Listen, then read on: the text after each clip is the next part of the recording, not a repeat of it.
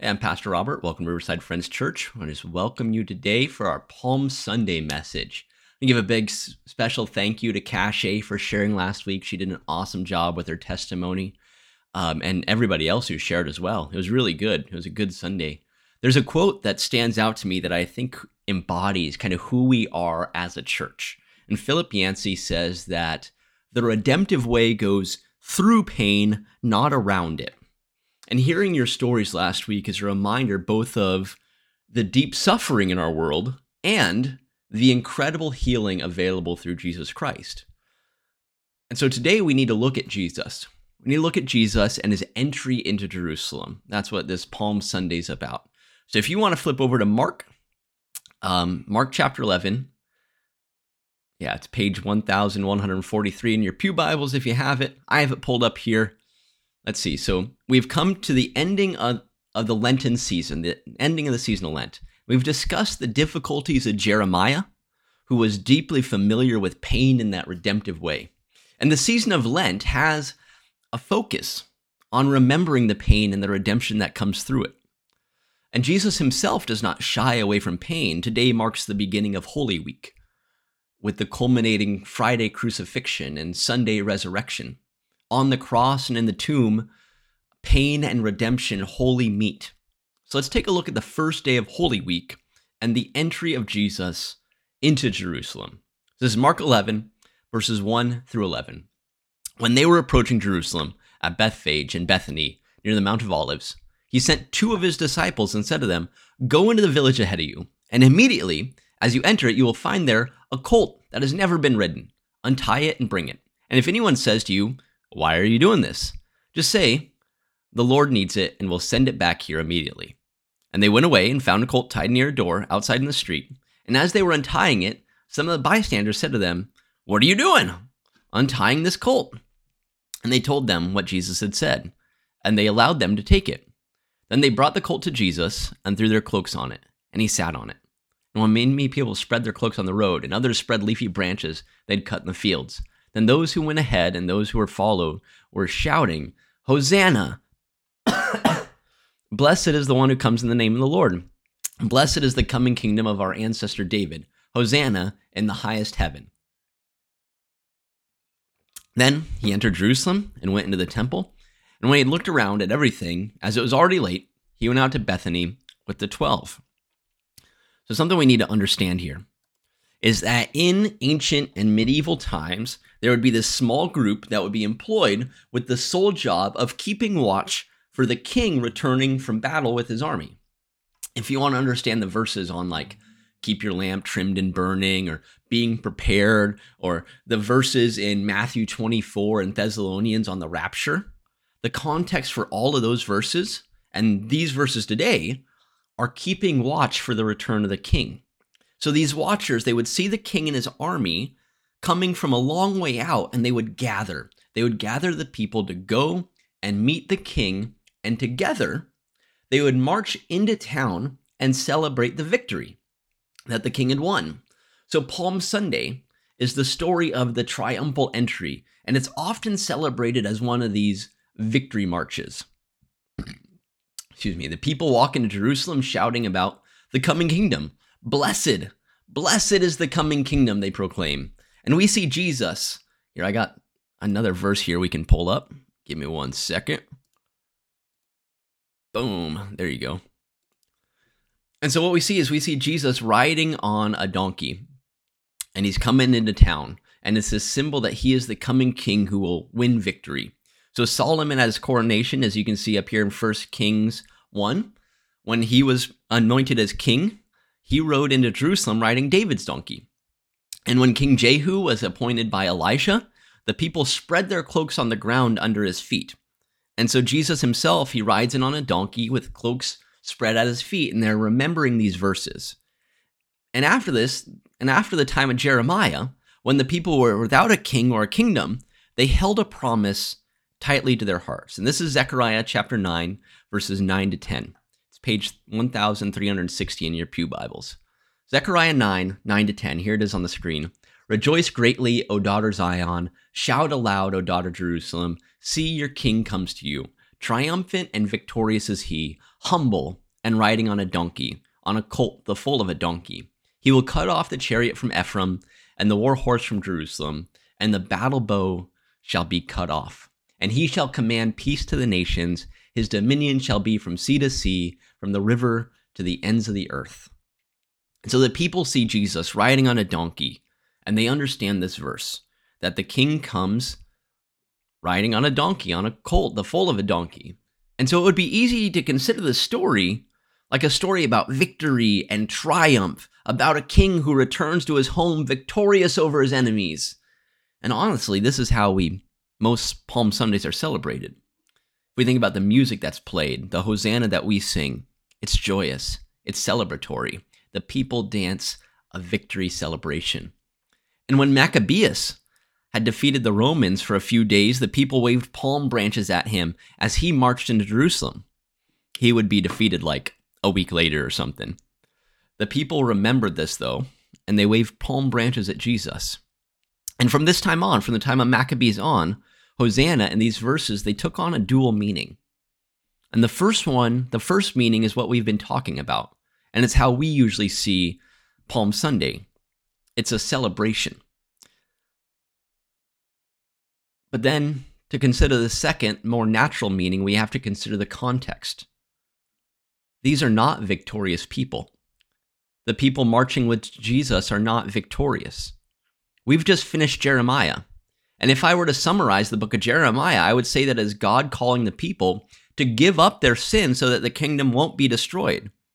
But the people didn't listen, and Israel lost their kingdom. Now at the time of our text today, at the time of Mark chapter 11, Jesus enters Jerusalem on a donkey.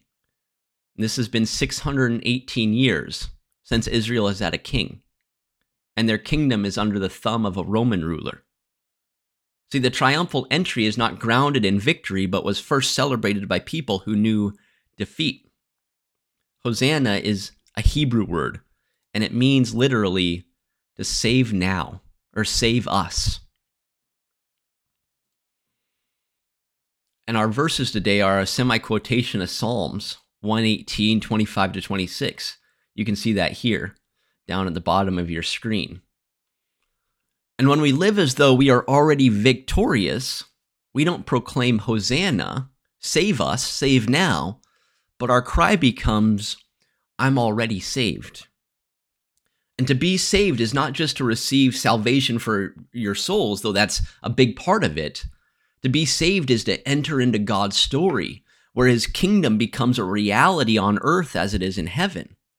Save now, save us, is the cry that all is not well.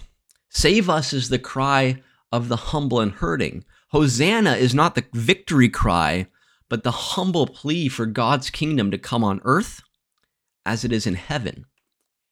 And if discipleship is about following Jesus, then this invitation to march with him into Jerusalem, to proclaim Hosanna, is a call to be shaped by the redemptive path through pain.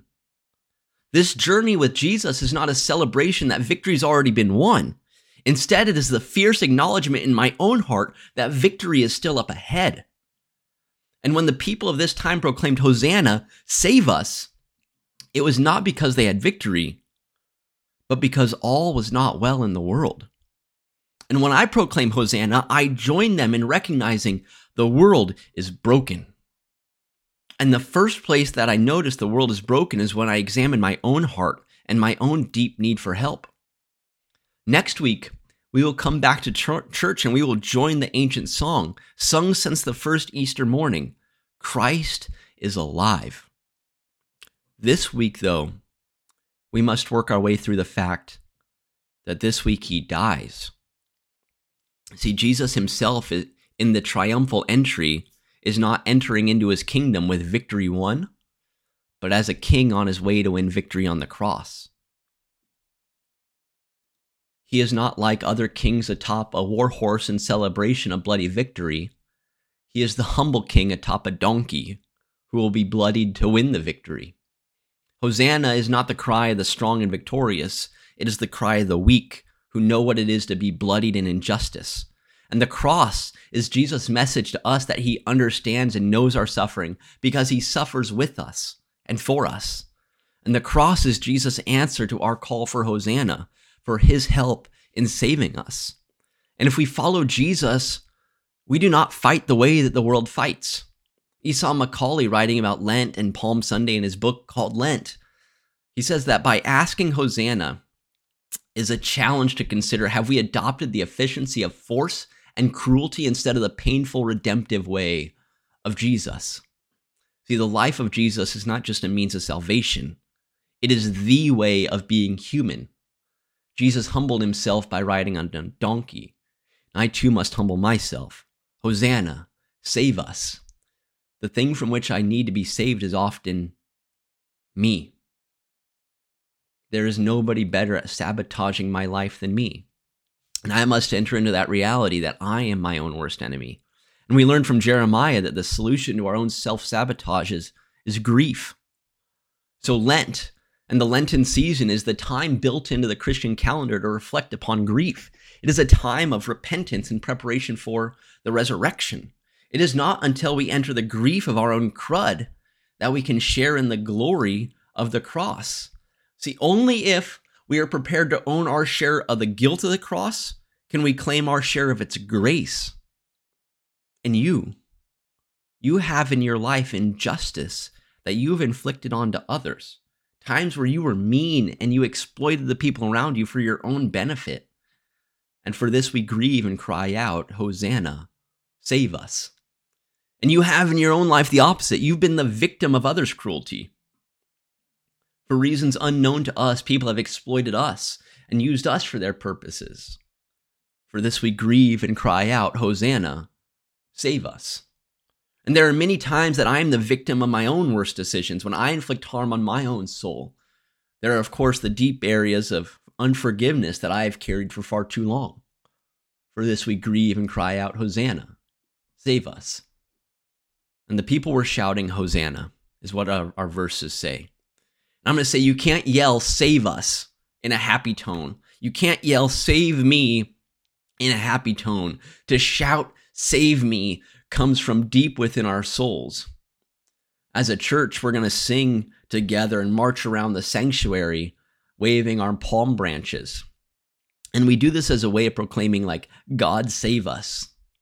So today, you have something from which you need to be saved. I don't know if it's an injustice inflicted on you, injustice you've inflicted on others, or a self-inflicted wound, but this palm branch serves as a physical reminder of this thing from which you need to be saved. The people of Jesus' time, they threw their branch down at the feet of Jesus. And today, if you need to throw yours down, I'd invite you to come to the cross. Go to the cross. Throw your palm branch down. But if you can, keep it this week.